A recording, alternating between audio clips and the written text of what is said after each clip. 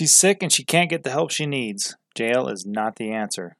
April Barnes, RN, joins us from the next door to talk about being recruited into the detox industry.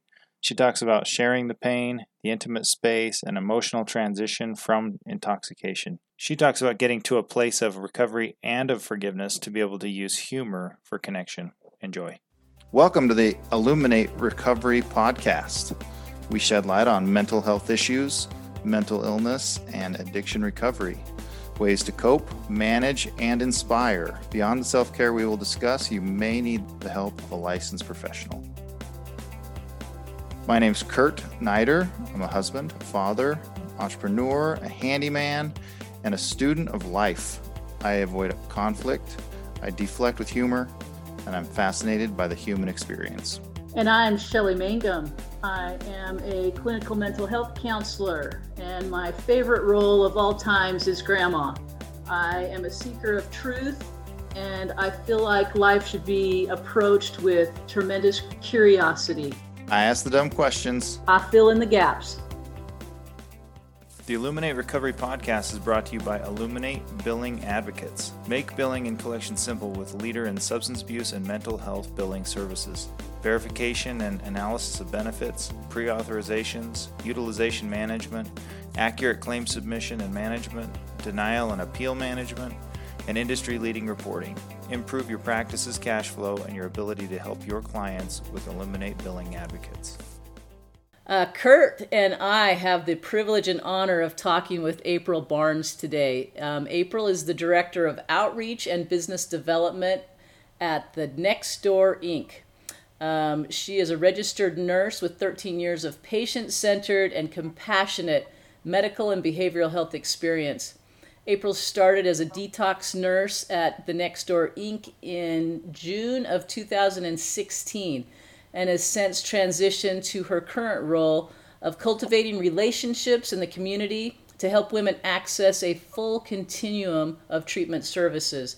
April has a heart for women's health and a passion for working with clients battling the disease of addiction. April, thank you for being on with us today. Super excited to have a conversation with you. Hi, Shelley. Hi, Kurt. Thank you for having me today. Thank you. It's so good to be here. Well, I know this is going to be a fun conversation because we've been chit-chatting a little bit prior to recording, and you've got quite a story. Maybe just start with that a little bit of, maybe a little more history of how you ended up in nursing and where you come from, and then how you end up in substance abuse. Because I know I tried to avoid it, but it called out my name, and I'm suspecting there's some similarities for you. Right. It calls you and it doesn't let go sometimes, for sure. So my professional history, I had always worked as a nurse in different various medical facilities, Vanderbilt and just different hospitals. And I had already accepted a position at a local hospital close to where I live, just a few minutes down the road in the ICU. And I had seen this job posting for a detox nurse, PRN. And I thought, that's pretty appealing, right? I wanted something very non-committal. And so I decided I'm just going to go in for the interview, just see what happens. Again, had already accepted another offer at a closer facility, just a few minutes down the road. And as soon as I walked in, I met the director of nursing, who's still here. She's still our director of nursing. And I ended up saying yes, right then. I was like, okay, yes, this is where I need to be. This is where I belong. And started just doing bedside care, taking care of females that were acutely going through the detox process. Just fell in love with that.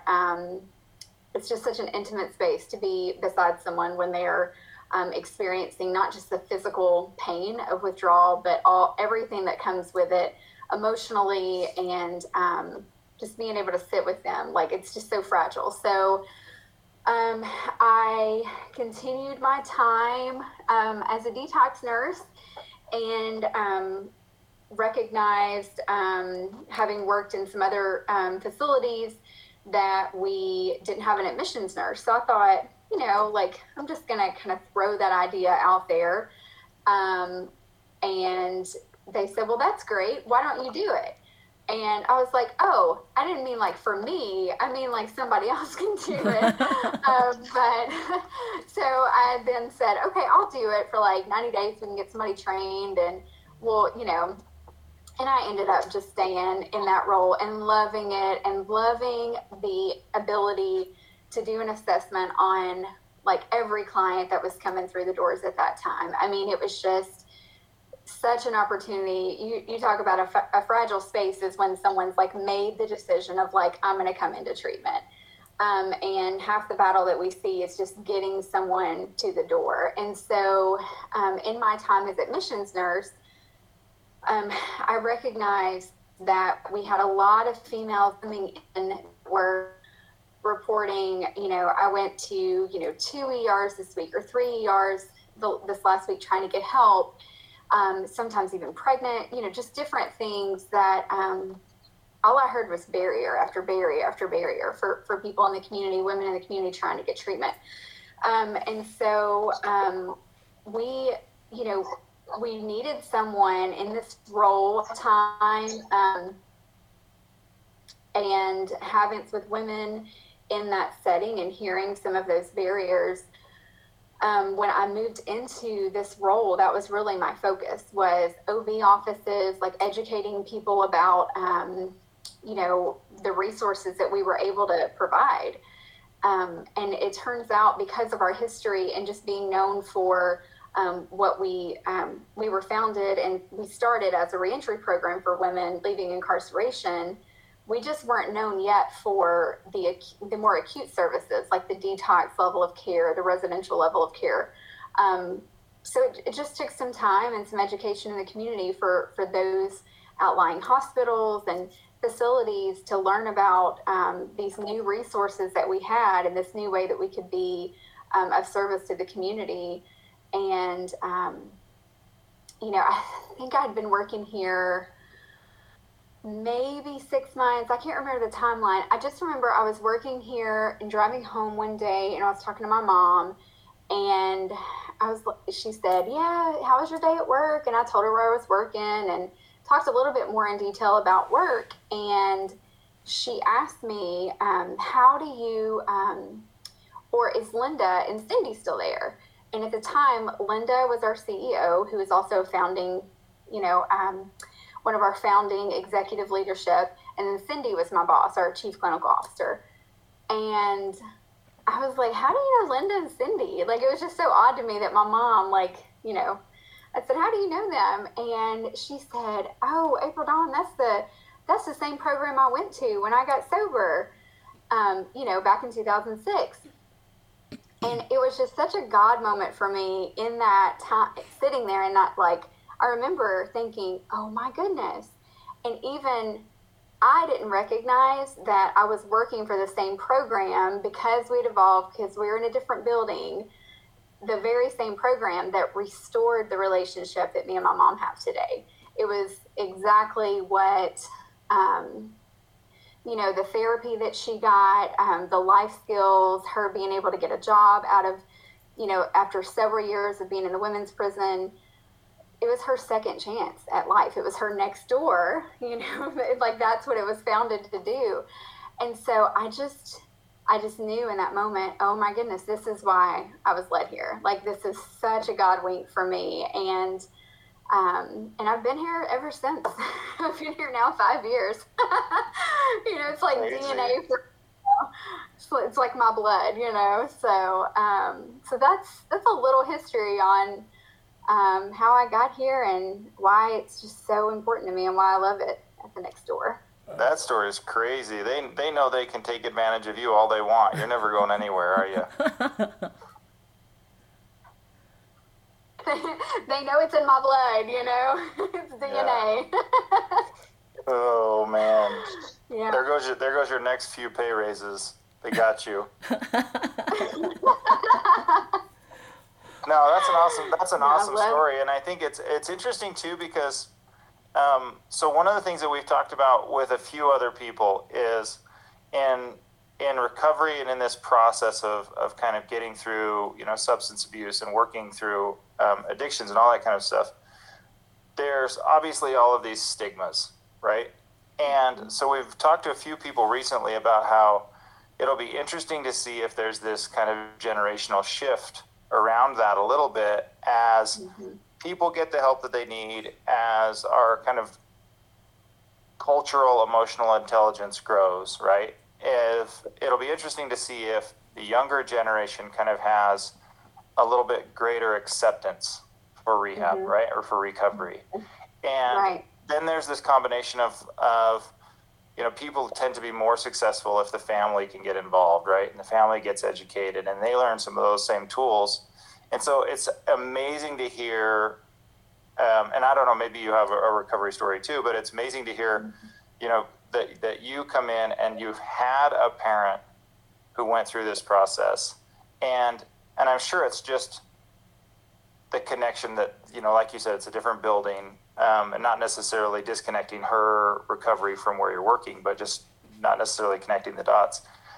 But interesting to then think like, okay, I would love to know how involved you were in that process. You mentioned she had been to women's prison, right? So maybe, I don't know what that relationship was like. Maybe you guys were completely separated and you didn't know her at all, or I don't know what that was like, but I'd be curious when she went through her kind of recovery steps, right? What was your involvement there? Did you see that very often? Was that kind of before you two were reconnected? And, obviously I think now it's easy to see the fruits of what came through this facility that you work for, but what was that process like for you as a child? Yeah. So when she went through the next door, I was very involved. She, the way that it was structured at the time was, she was, once she went through a certain phase or level of treatment, she could then start having home visits and weekend visits. And, the relationship really started to heal. But then I also became extremely codependent. So very, very, and this is after she had left the next door. And that's where the start of my recovery journey began of looking at what was healthy and what wasn't. But in terms of watching her grow while she was in the program, I remember, so one of the great things and what's beautiful about the reentry program, not just at the next door, but the reentry model in itself, is that it is structured and designed to really give women support that they need for recovery instead of let's incarcerate.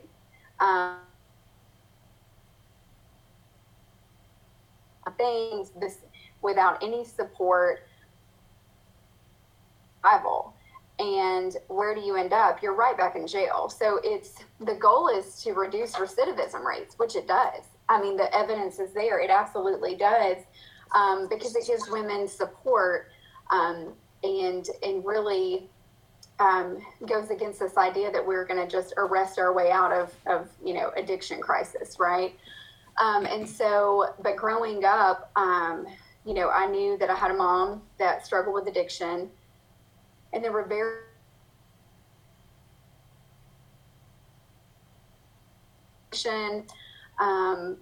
if she was in and out of jail, so it just would depend on if she were incarcerated or not, if I could see her.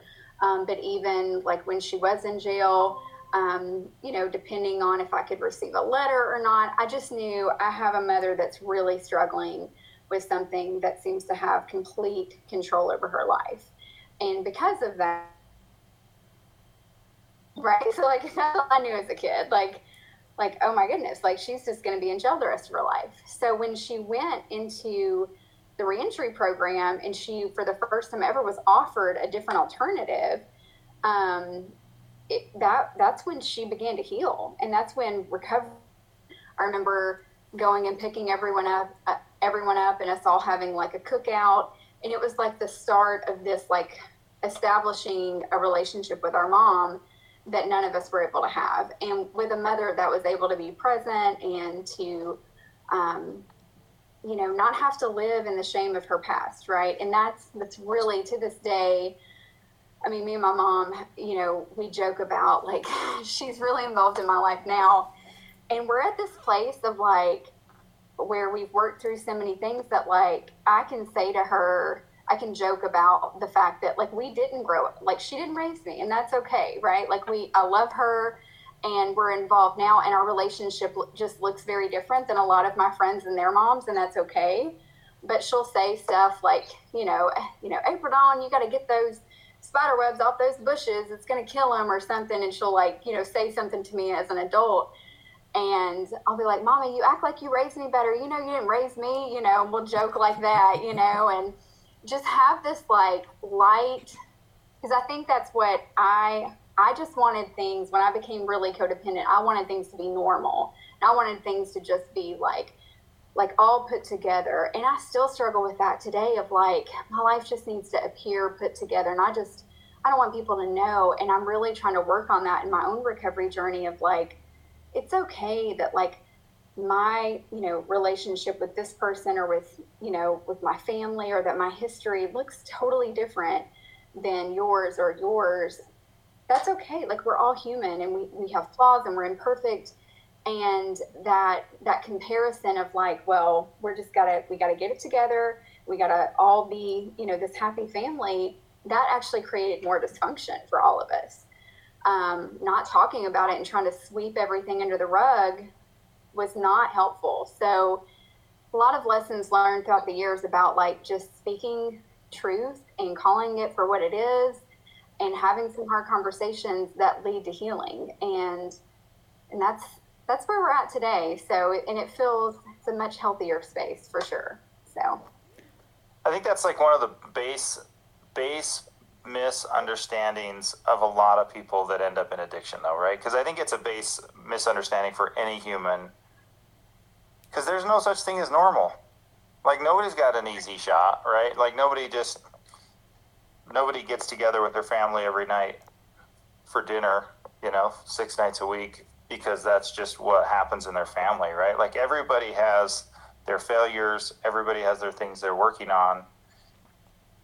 And I think it's this it's great that you guys laugh about the lack of parenting thing, right? Because to me, I think that's evidence of the level of healing, right? The level of understanding of, like, this isn't backhanded, we're not cutting each other with these remarks. It's our story. We own it, right? We don't necessarily need to broadcast it to the world, but we're going to own our story. We can't change the past.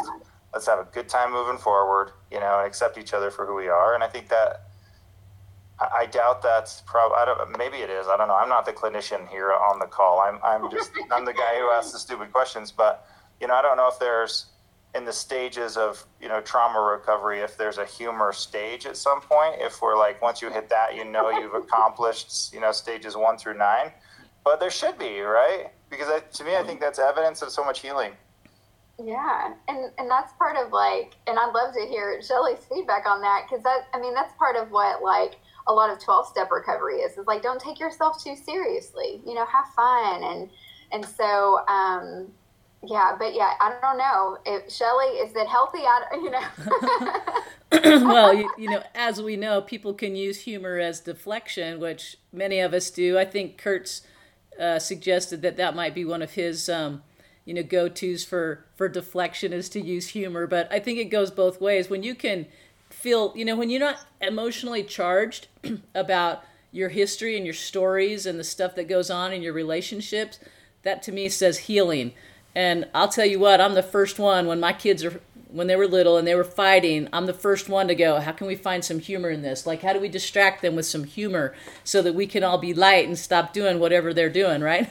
So I think humor's super healthy, and I think we do not laugh enough. We're way too serious, right? Way too serious. But I love that, and I would totally concur with what Kurt has said. Is I'm listening to you tell your story, and I'm like, now there's a woman who has done her work, and someone who has done some recovery with her mom and with her family. Because I'm looking at you and thinking about you as a teenager going, man, I'd have some anger. Now, I was an angry teenager, and I would have been angry, and I would have been, done some things that I probably shouldn't have done out of frustration. And most kids don't even know that there's another life out there, right? Because that's all they've known. So I'm curious what that was like as a young person trying to manage, your relationships with your mom.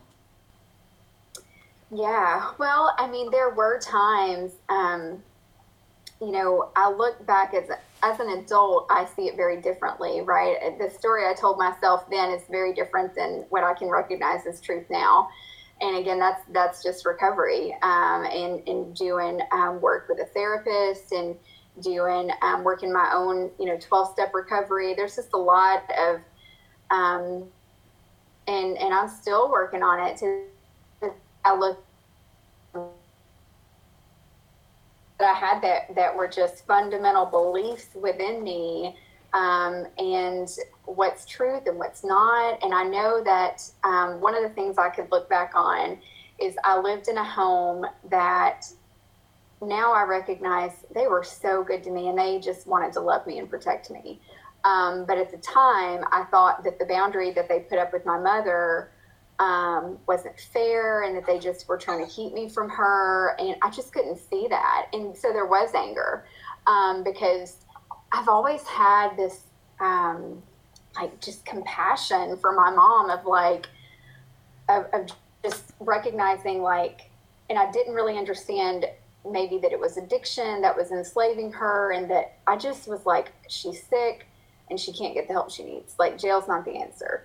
And so there was definitely anger. And I definitely went through, periods of, depending on, one of the things that's interesting is depending on the foster home that I was in and its structure and stability, I look back and I'm like, okay, you lived in this home and you really acted out in this way, right? So experimenting with drugs and alcohol, and just really, really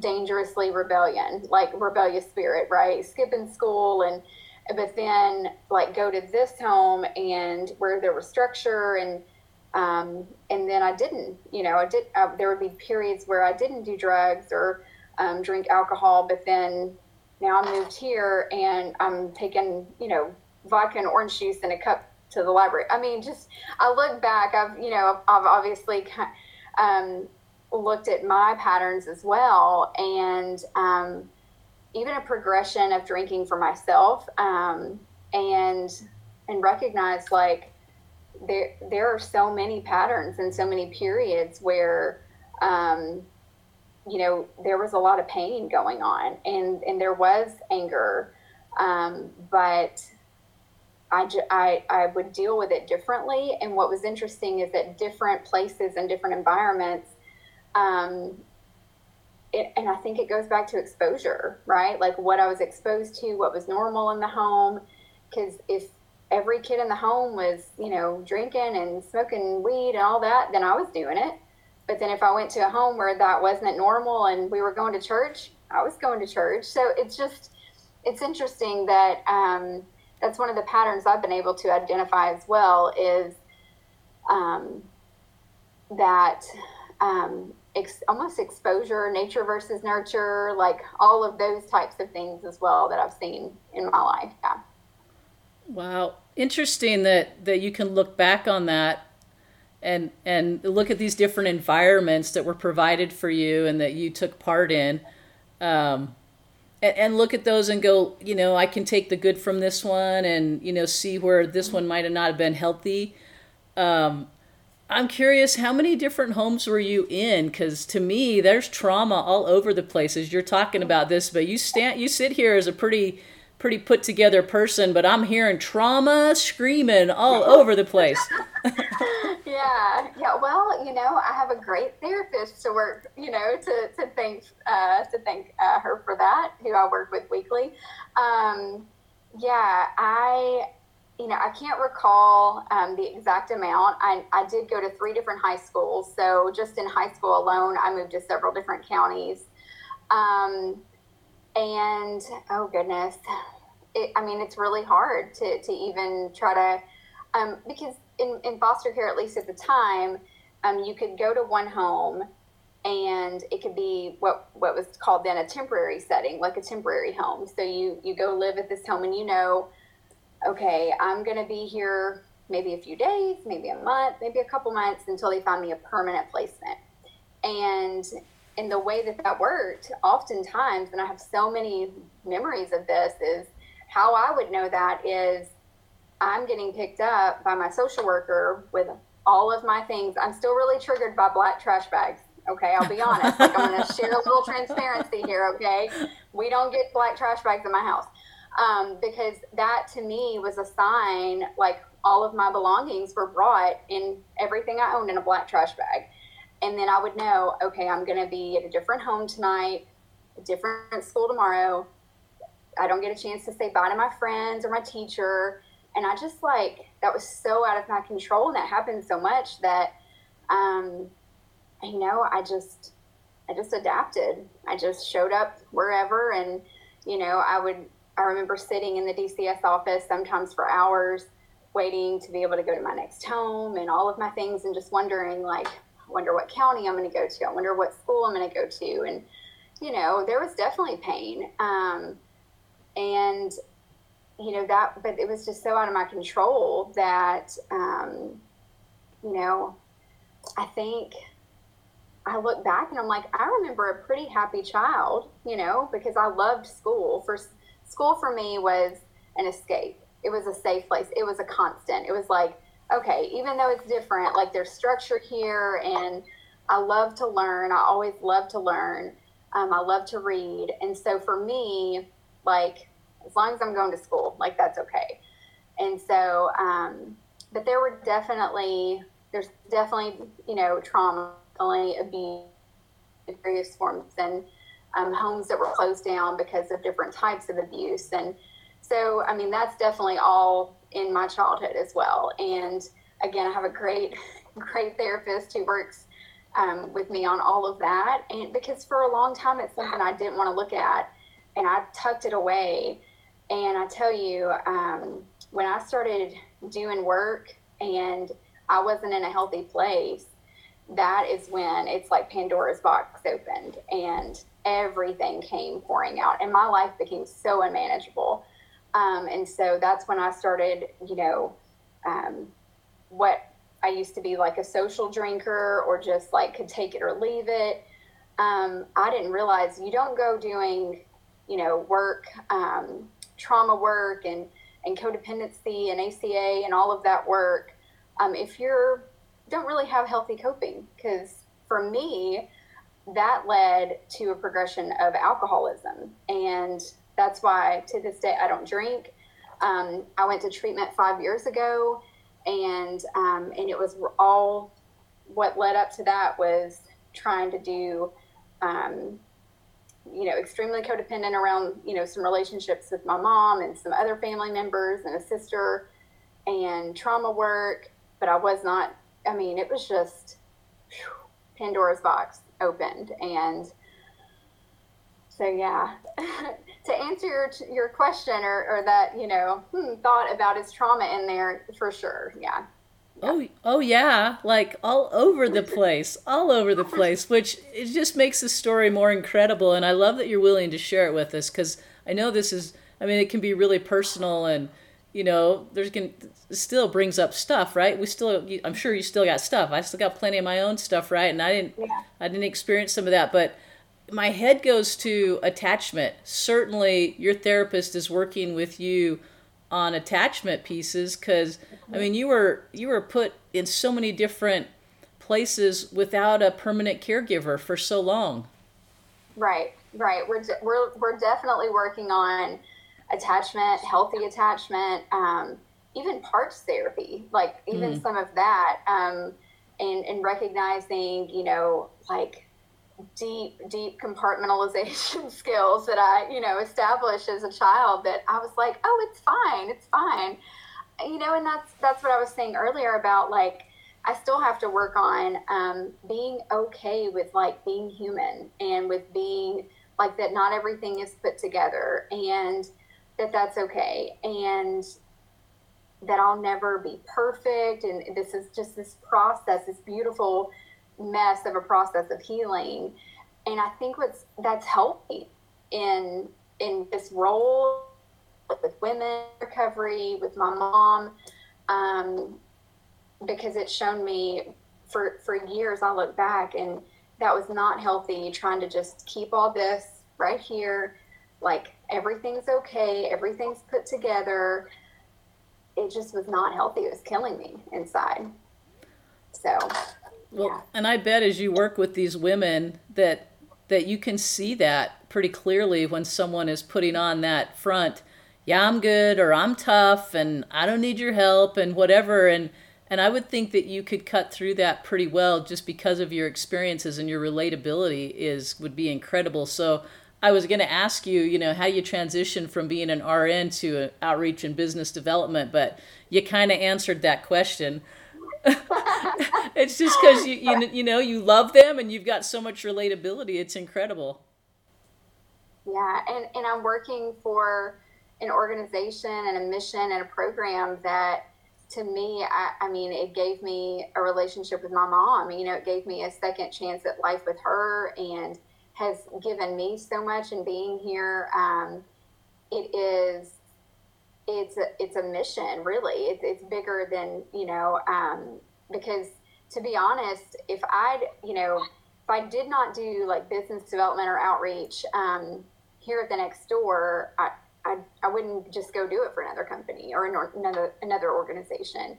I do this role because I love the Next Door, because I've thought about that. Like, if something were to happen, I would go back into nursing because I love nursing. I love, caregiving and that bedside care. But I just feel like I'm right where I need to be. And this place is very special to me for a lot of reasons. And specifically being able to help women that are choosing, like making that choice and stepping into recovery. Because again, like I said earlier, just half the battle we see is just getting someone to the door, just getting them here. So Definitely is. You talked about God moments, this God moment that you ended up at the Next Door and then find out later that this is where your mom got her recovery. I guess it makes me want to ask the question of spirituality. What role does spirituality play for you and for the women that you work with?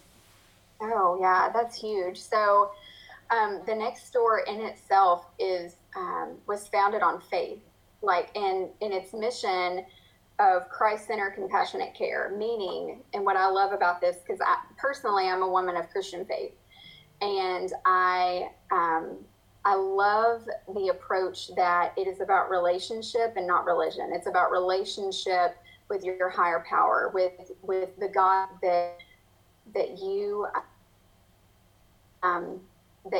can feel safe with. And because what we see are women from all different walks of life that maybe they have had some abuse in a religious setting, or they have seen there's just there are so many different stories, and everyone arrives at this point of, I feel like, a spiritual surrender in a different way.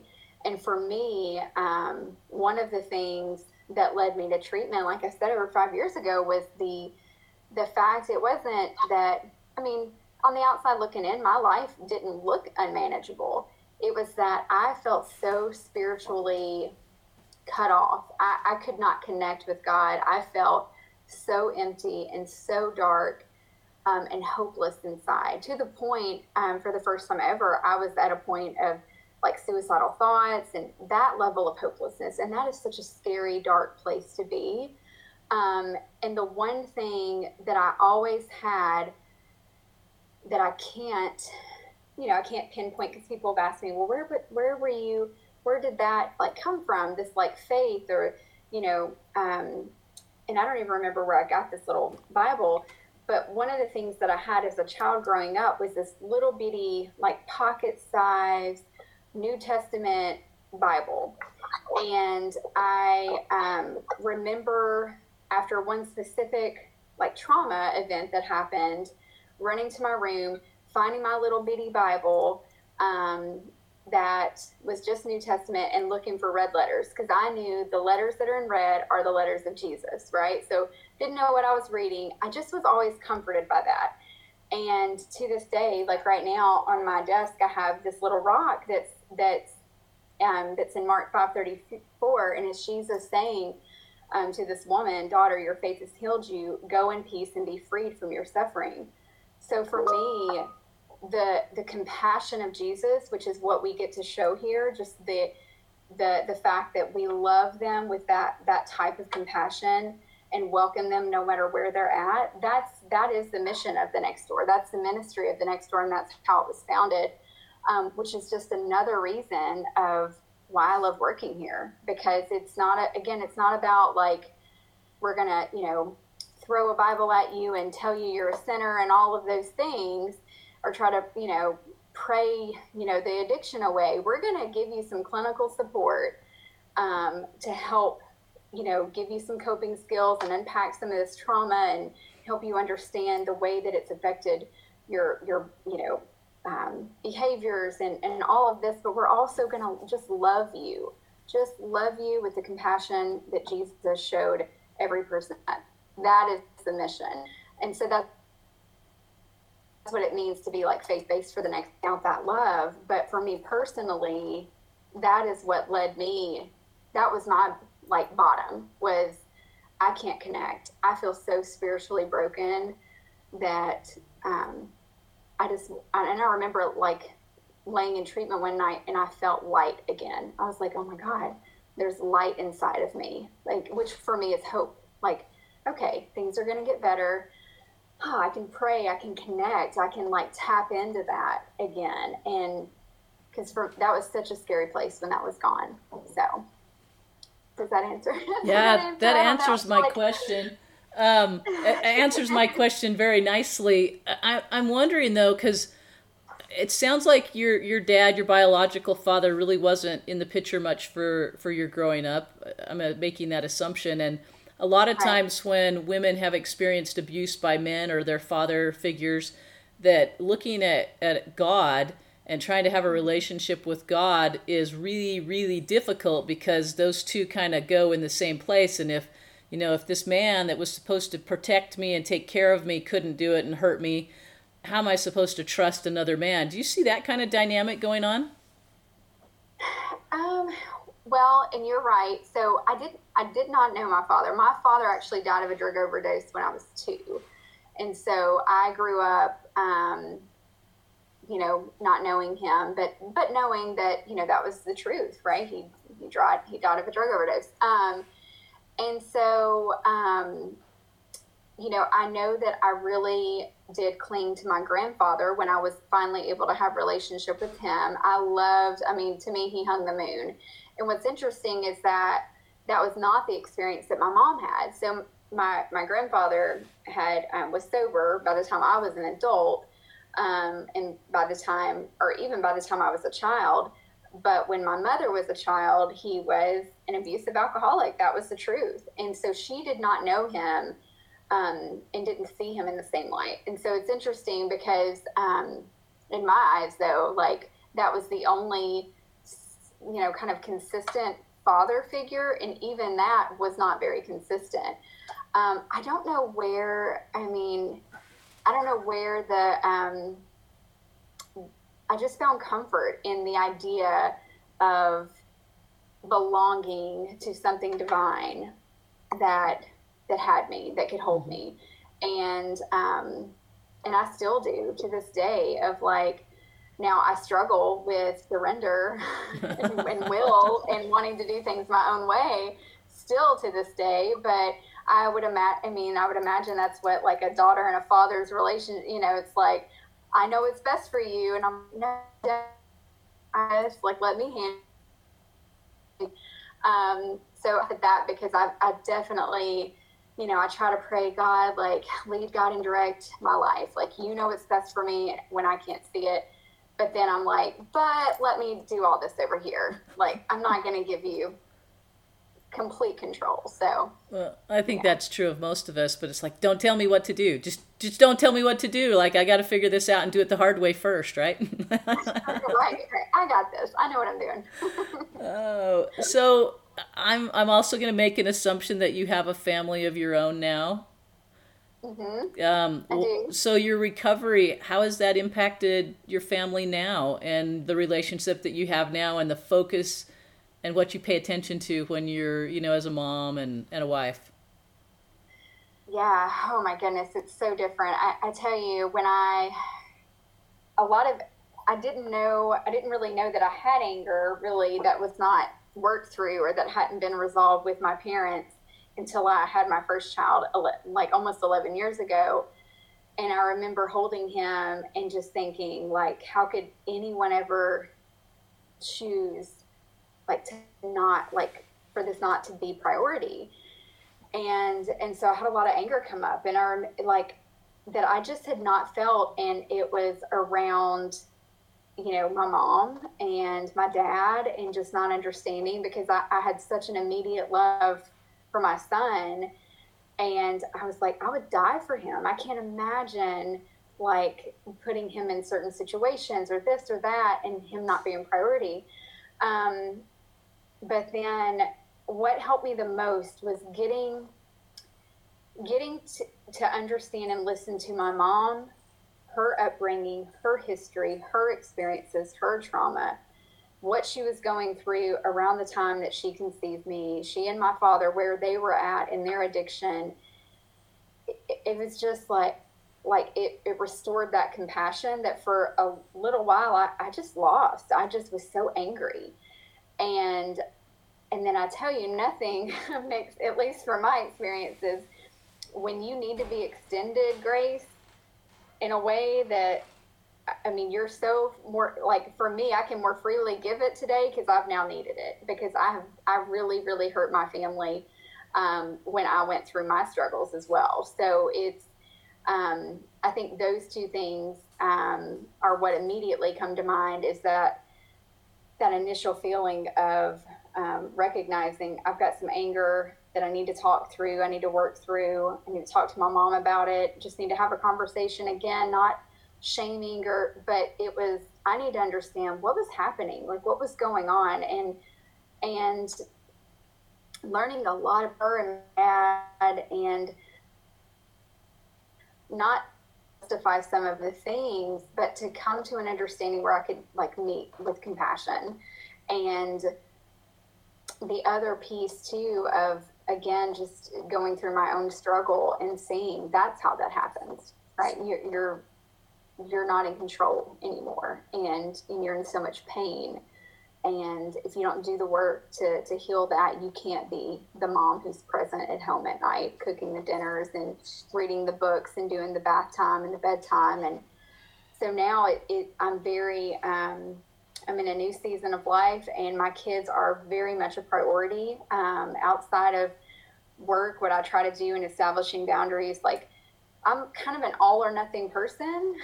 And I tried to, like, regulate, like, even social media, like Instagram and Facebook. I had to delete it. So I was like, I can't regulate it. It's just a distraction. I can't be present with my kids. So I kind of evaluated those types of things of, like, how can I show up and be more attuned to what they need when they're trying to connect with me. Because I don't want there to be, like, and again, this is where I have to do the work of, like, try not to control, but I always am like, I don't want them to be in therapy because of me. Well, they might be, they still might be, and that's okay. But, I'm trying. And what I think that I can see now is that, my mom was trying, and she was doing the best. She was just in a really, really hard place. She and my dad both were, and weren't able to give what I needed. So what an incredible story, April. I heard you say something that I think is super powerful, and I just want to reflect on it for a second. And I think for me it was a pivotal moment too, when I recognized that I was hurting people and that I had messed up, and sometimes I didn't even know that I had hurt somebody, and I'm like, well, if that's the case and I want to get forgiven, I better get really good at forgiving other people because that's the only thing I control. I can't always control some of this stuff that I do and don't even realize that I've hurt somebody, right? And so, but you talked about that piece of recognizing, none of us are perfect. We all make mistakes. Relationships are hard and they take a lot of work. But boy, I'm going to give you kudos. You are doing your work, and your therapist has got to be incredible because she, you guys are making some good progress. I'm just like I'm in awe of just listening to you and going, oh my heck, look at what she's done. It's incredible. Like you're doing your work, and it's going to change people for generations, right? It's generational, and how cool is that? Like you have a lot to be grateful for sure. Yeah, she is great. She's amazing. Shout out to my therapist. I love her. If you don't have one, need one, get one. Agreed, right? Agreed.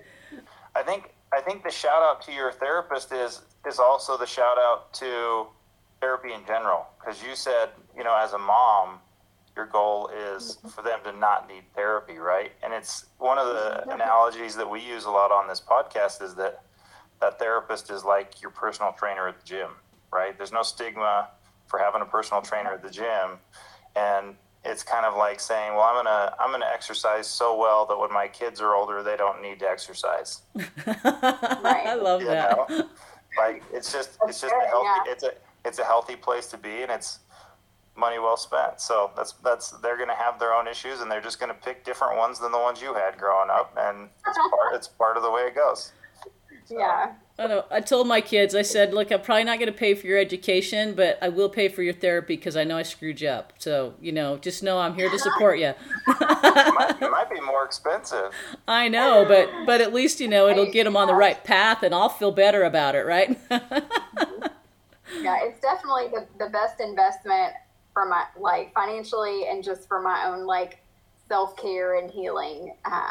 That's just very important to me. That is a non-negotiable now. It's just that is, this is the foundation of my healing is it's not just, my therapist, but, all of the other, the coping skills she gives me and the suggestions she gives me and, the work that I continue to do, with my own spirituality, with my 12-step recovery, all of that together, those are just non-negotiables that help me be a better mom, that help me be more present. So, yeah, very cool, very very incredible story. I love it. We could talk for hours and hours, and we might have to offline, because I'm just my whole heart feels warm just listening to all the work that you've done and how incredible it is and how it's changed your life and the life of your family. So, pretty cool.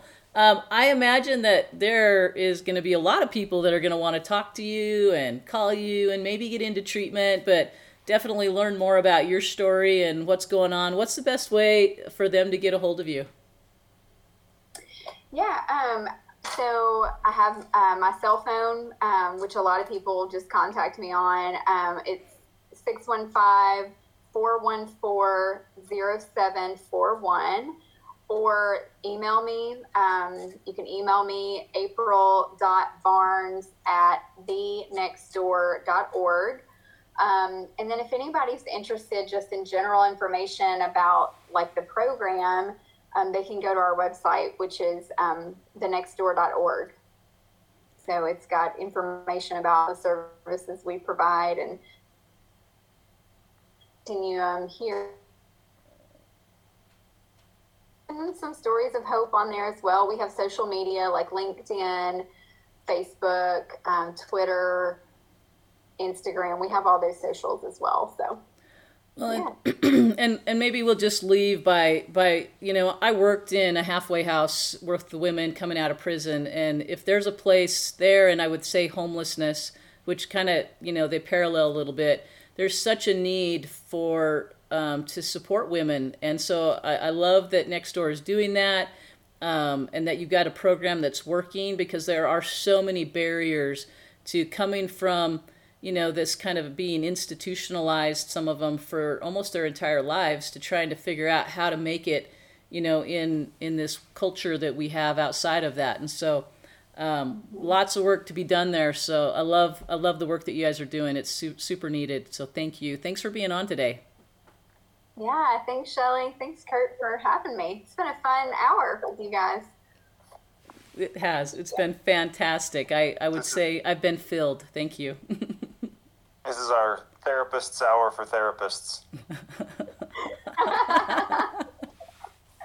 You gotta have a place where you unload. You get your time in, but a lot of the people that we have on, I don't think get that time. So I think a lot of them feel the roles reversed a little bit. It's the chance for them to sit in the chair and lighten the load. So thanks for coming on.